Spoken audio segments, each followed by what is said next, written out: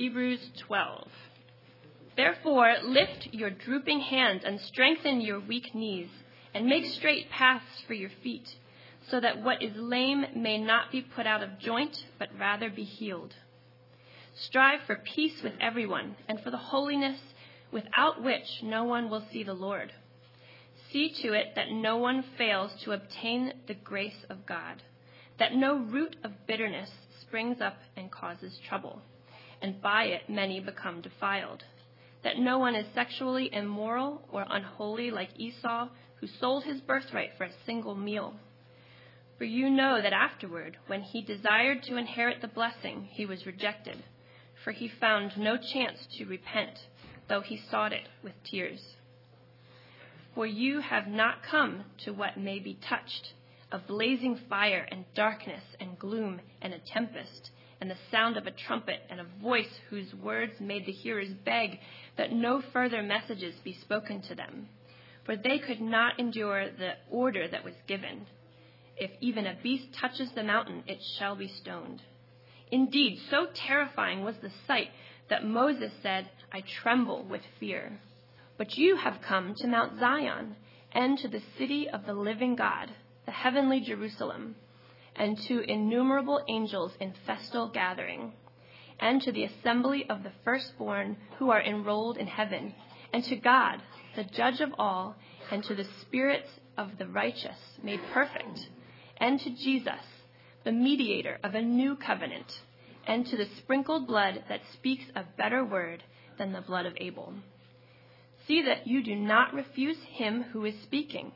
For if they did not escape when they refused him who warned them on earth, much less will we escape if we reject him who warns from heaven. At that time his voice shook the earth, but now he has promised, yet once more I will shake not only the earth, but also the heavens. This phrase, yet once more, indicates the removal of things that are shaken, that is, things that have been made, in order that the things that cannot be shaken may remain.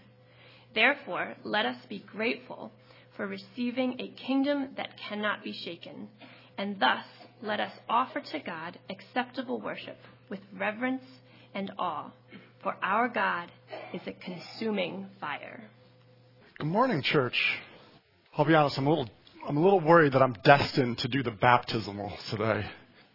My name is Chris Kapeloff. Now, my guess is that when I introduce myself, you're in one of three groups of people. Either you're a visitor, and my introduction makes sense, or you know me, in which case you're wondering why would you introduce yourself, or you're part of a third group of people who think that my name is Greg Phelan.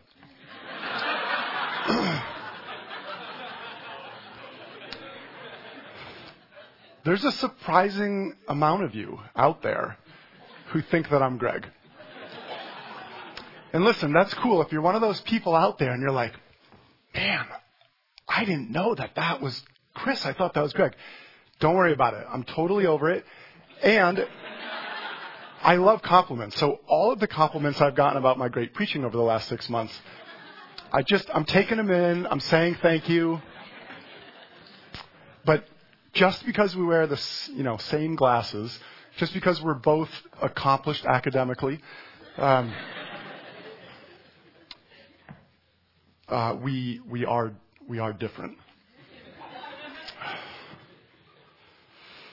So here we are, chest deep in the book of Hebrews. We've been studying it for several months now, and I think this is actually the 17th sermon on Hebrews, and we've basically been talking about how the author has written this letter to a church in Rome, and the church in Rome is primarily made up of Jews who have converted to be followers of Christ.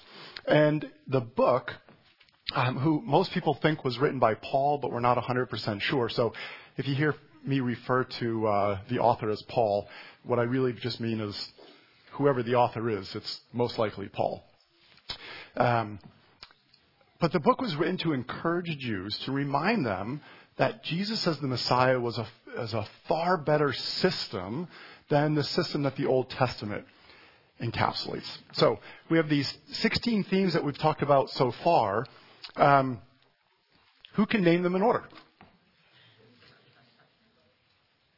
I'm going to start calling on people and embarrassing you in just a moment. It's so weird that you guys would mistake me for a grumpy, cranky professor.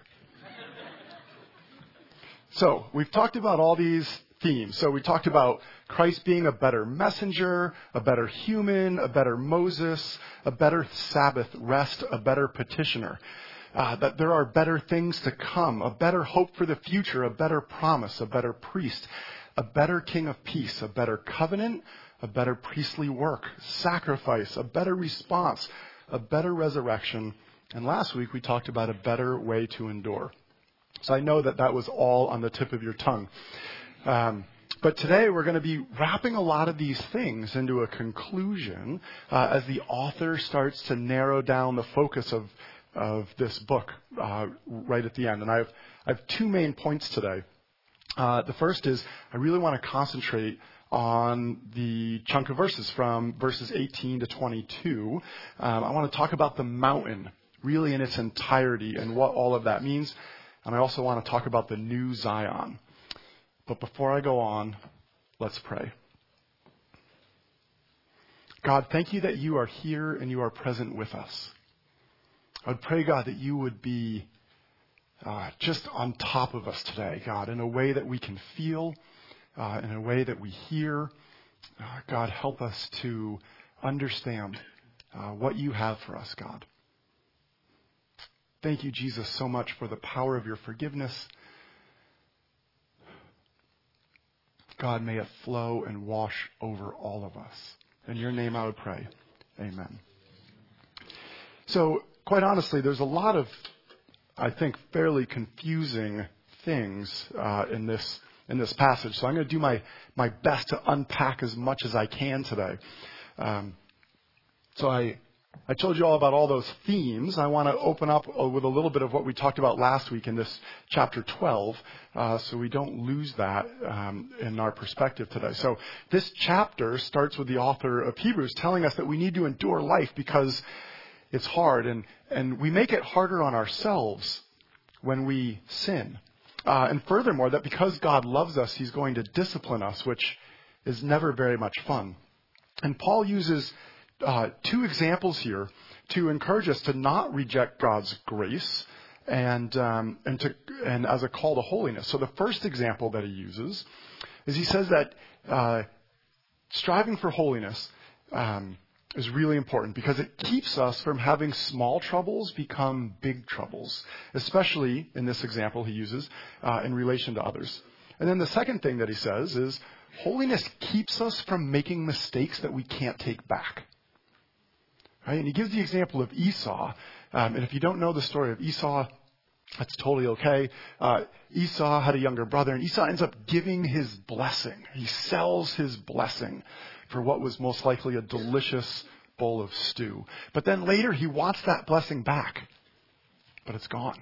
And the author says, even with tears, he can't get it back.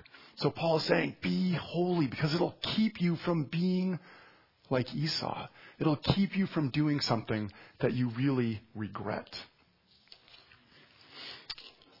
So starting in verse 18, the author goes on to tell us about this mountain. And the author doesn't have to remind his audience of what's contained in just these couple of sentences because he knows that they would know it so well that all he has to do is give the briefest reminder, and the whole thing would come flooding back to them because as Jews, they would have known the books of the law. Probably many of them they would have memorized huge portions of it. And certainly they would know everything there is to know about Mount Sinai. But assuming that you guys are like me, you'll probably need a bit of a reminder. So let me do this. In the story, and if you want to turn to Exodus 19, I'm going to be reading there in just a moment. God has come to rescue the descendants of Abraham. Abraham's family, 3-4 generations after Abraham, moved to Egypt. And there they become this great nation of almost 2 million people.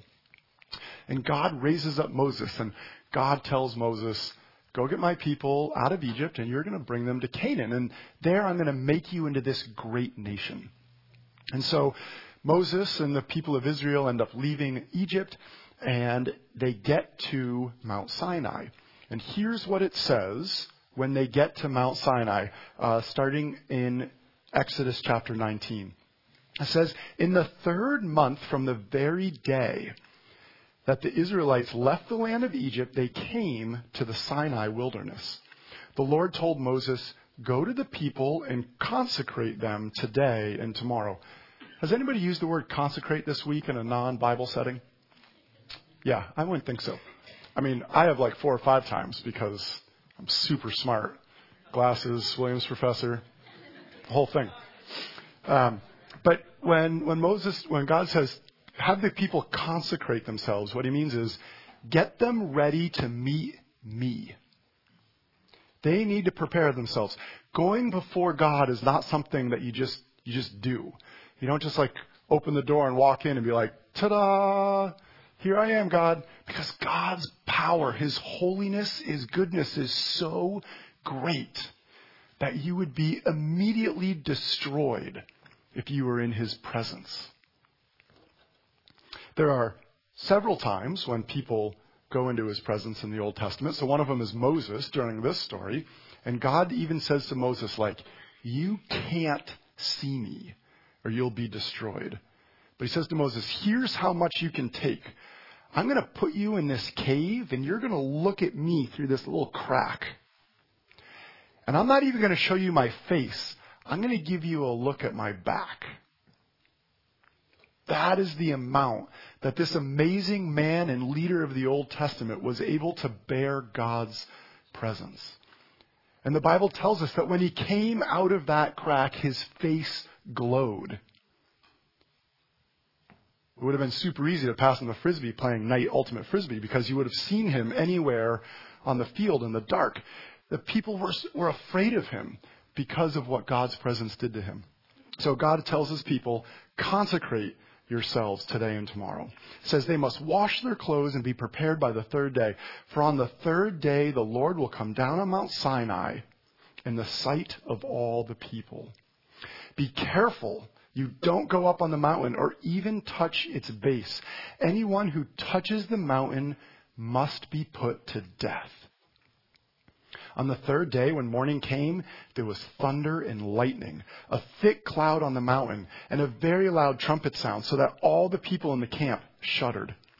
Mount Sinai was completely enveloped in smoke because the Lord came down on it in fire. Its smoke went up like the smoke of a furnace, and the whole mountain shook violently. The Lord directed Moses, go down and warn the people not to break through and see the Lord. Otherwise, many of them will die. So that's what it was like for the Israelites to come into the presence of God. They couldn't even be near the mountain. And God came down on it in such a way that it looked like a volcano. I can imagine the entire top of the mountain being ablaze. And where it says it went up like the smoke out of a furnace. I'm imagining, have any of you guys ever seen a giant bonfire? You can just see the air being sucked into the hot coals and fire at the bottom and ejected out of the top. So in the New Testament, when it talks about, in our reading today, when it talks about it being a volcano, it probably looked like a volcano because it was so hot. And the people had to be miles away from where God's presence was. So then in the next chapter, in chapter 20, God gives them, we'll call it an extension of the covenant that God made with Abraham all those generations ago. And God gives the people the 10 Commandments. God says, I'm going to bless you, and you are going to get the land of Canaan. And in return, you're going to do these 10 things. And then God comes back, Moses comes back, and it says this. All the people witnessed the thunder and lightning, the sounds of the trumpet, and the mountain surrounded by smoke. When the people saw it, they trembled and stood at a distance. You speak to us, and we will listen, they said to Moses. But don't let God speak to us, or we will die. You speak to us, Moses, on God's behalf, but don't let God speak to us, or we will die. So when we read our verses today about, when the author says, look, you don't come to God's presence like they did, this is what he's talking about. And this becomes even more complex because the Bible is so wonderfully layered. Everybody who read verses 18 and 19 of this 12th chapter of Hebrews would have immediately connected three more things from the Old Testament with it. The first is they would have connected Moses as mediator. They would have connected Moses as mediator, meaning that the people didn't want to talk to God directly. The people couldn't talk to God directly. And so Moses talked to God and brought the message back to the people. And there are many examples of the people talking to Moses and Moses going to God with their message. So Moses as mediator would have been immediately understood by the readers. Also, the Old Covenant in its entirety. Now, the Old Covenant is expanded here through the Ten Commandments. But again, the original readers would have understood it to mean all the parts of the Old Testament, starting with Abraham and all the way through to its completion. And then lastly, the people definitely would have thought of Mount Sinai as the temple. See, the temple was not just the building that in this point gets made 400 or 500 years after this meeting, but the temple as being the place where people met God. If you wanted to meet God, the temple is the place that you would do that. And so as the people were reading verses 18 and 19, where people meet God would have been clearly understood. So here we are. Let me reread a couple of these verses. So you're not going to meet God the way you did.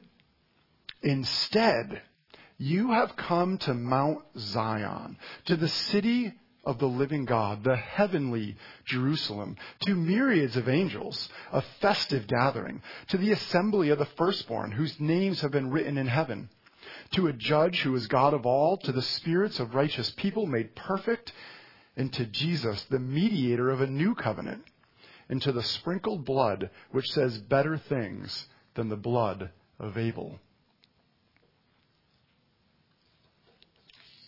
And this is where it gets thick, folks.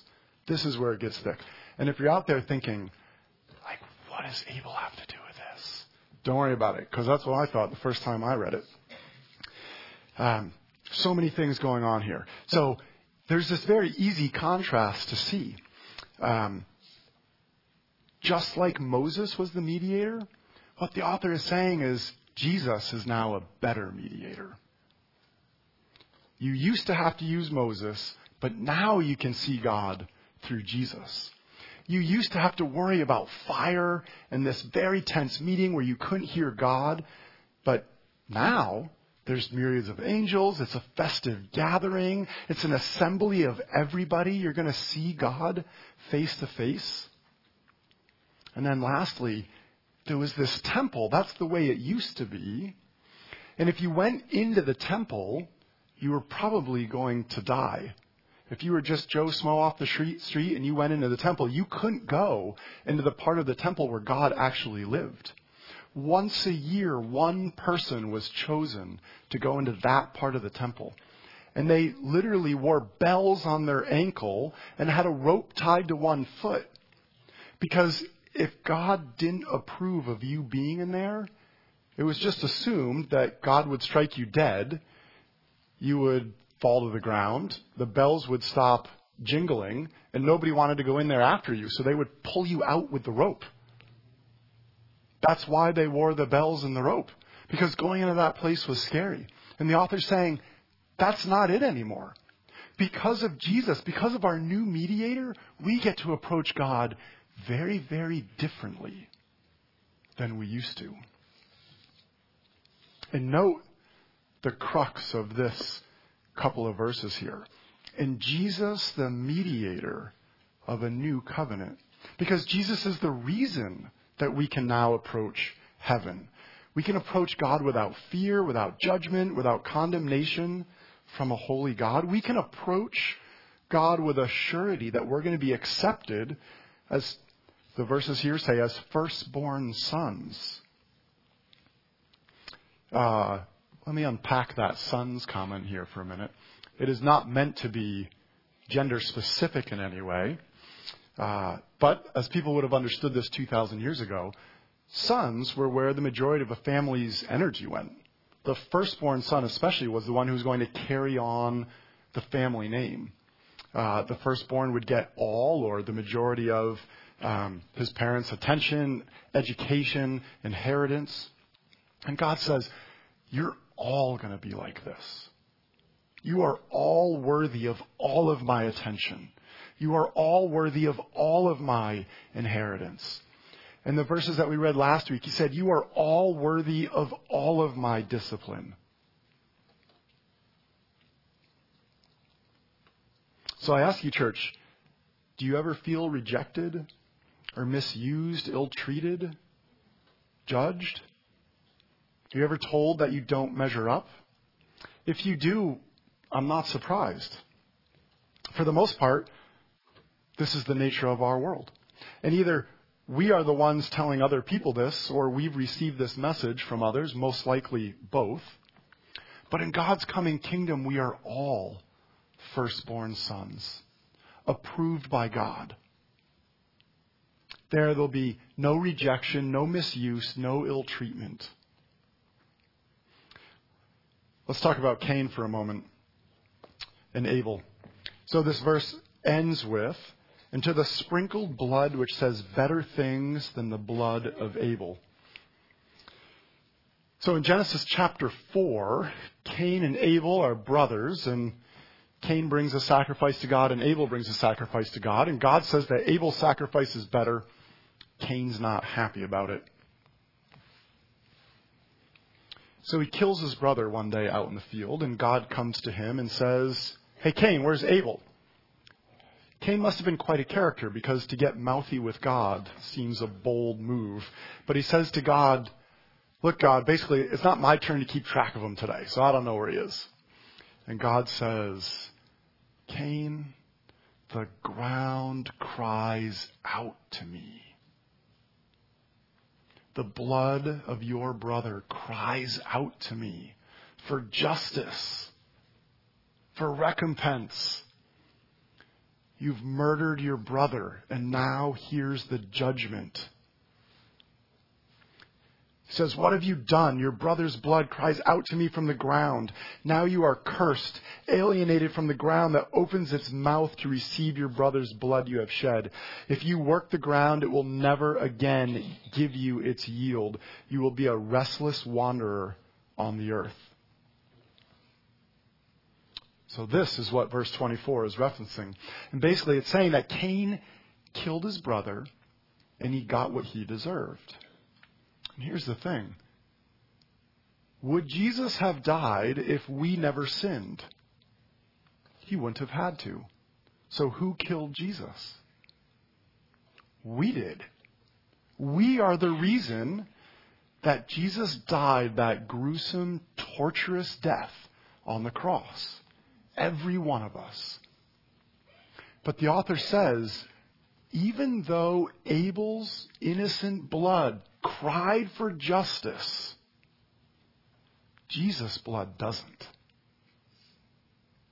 The irony of this is that Jesus' unjust death becomes our justification in front of God. Because Jesus was unjustly killed, we are now made perfect before God. So we don't have to worry about Jesus' death affecting us negatively.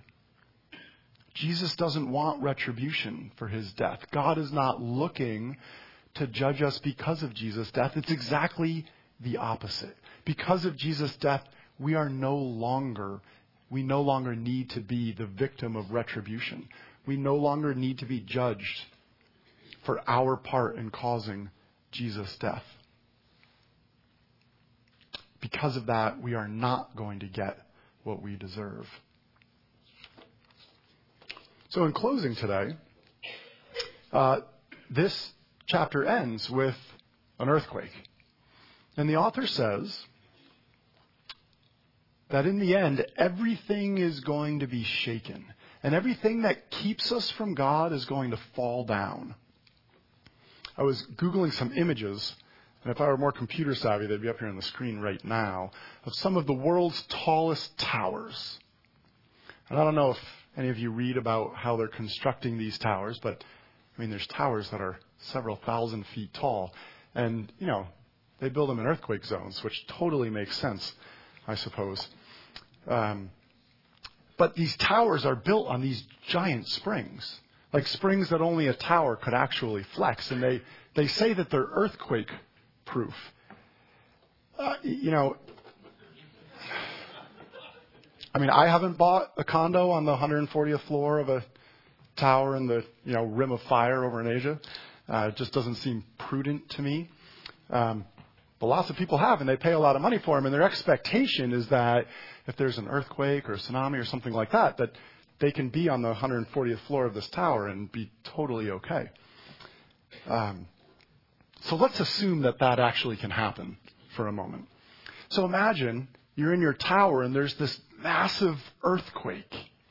And when it's over and the dust settles, you look around this city and there's nothing left except your tower, because it is earthquake proof.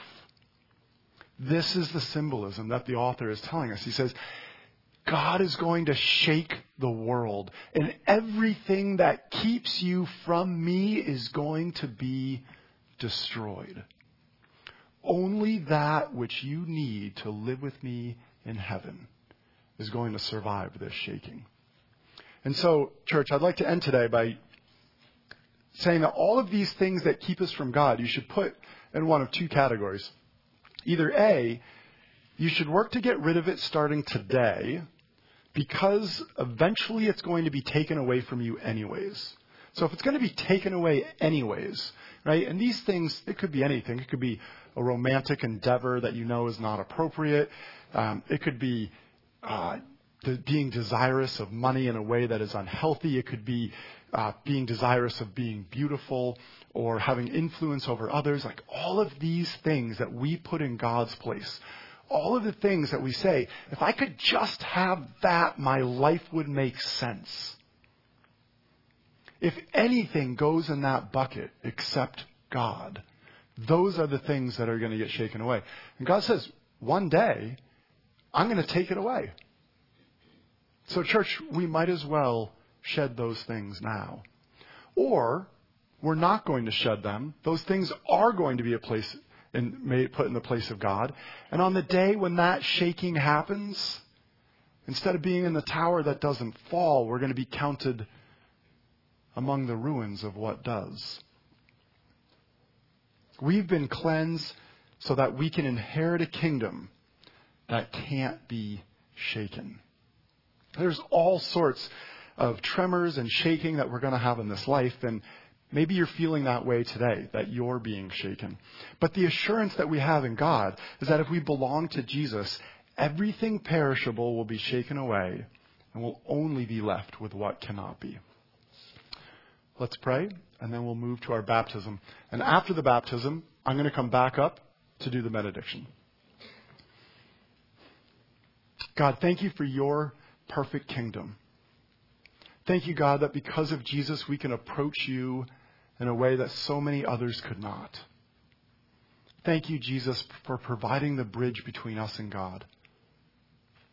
Thank you, Jesus, for your sacrifice so that we can be perfect. In your name I would pray. Amen.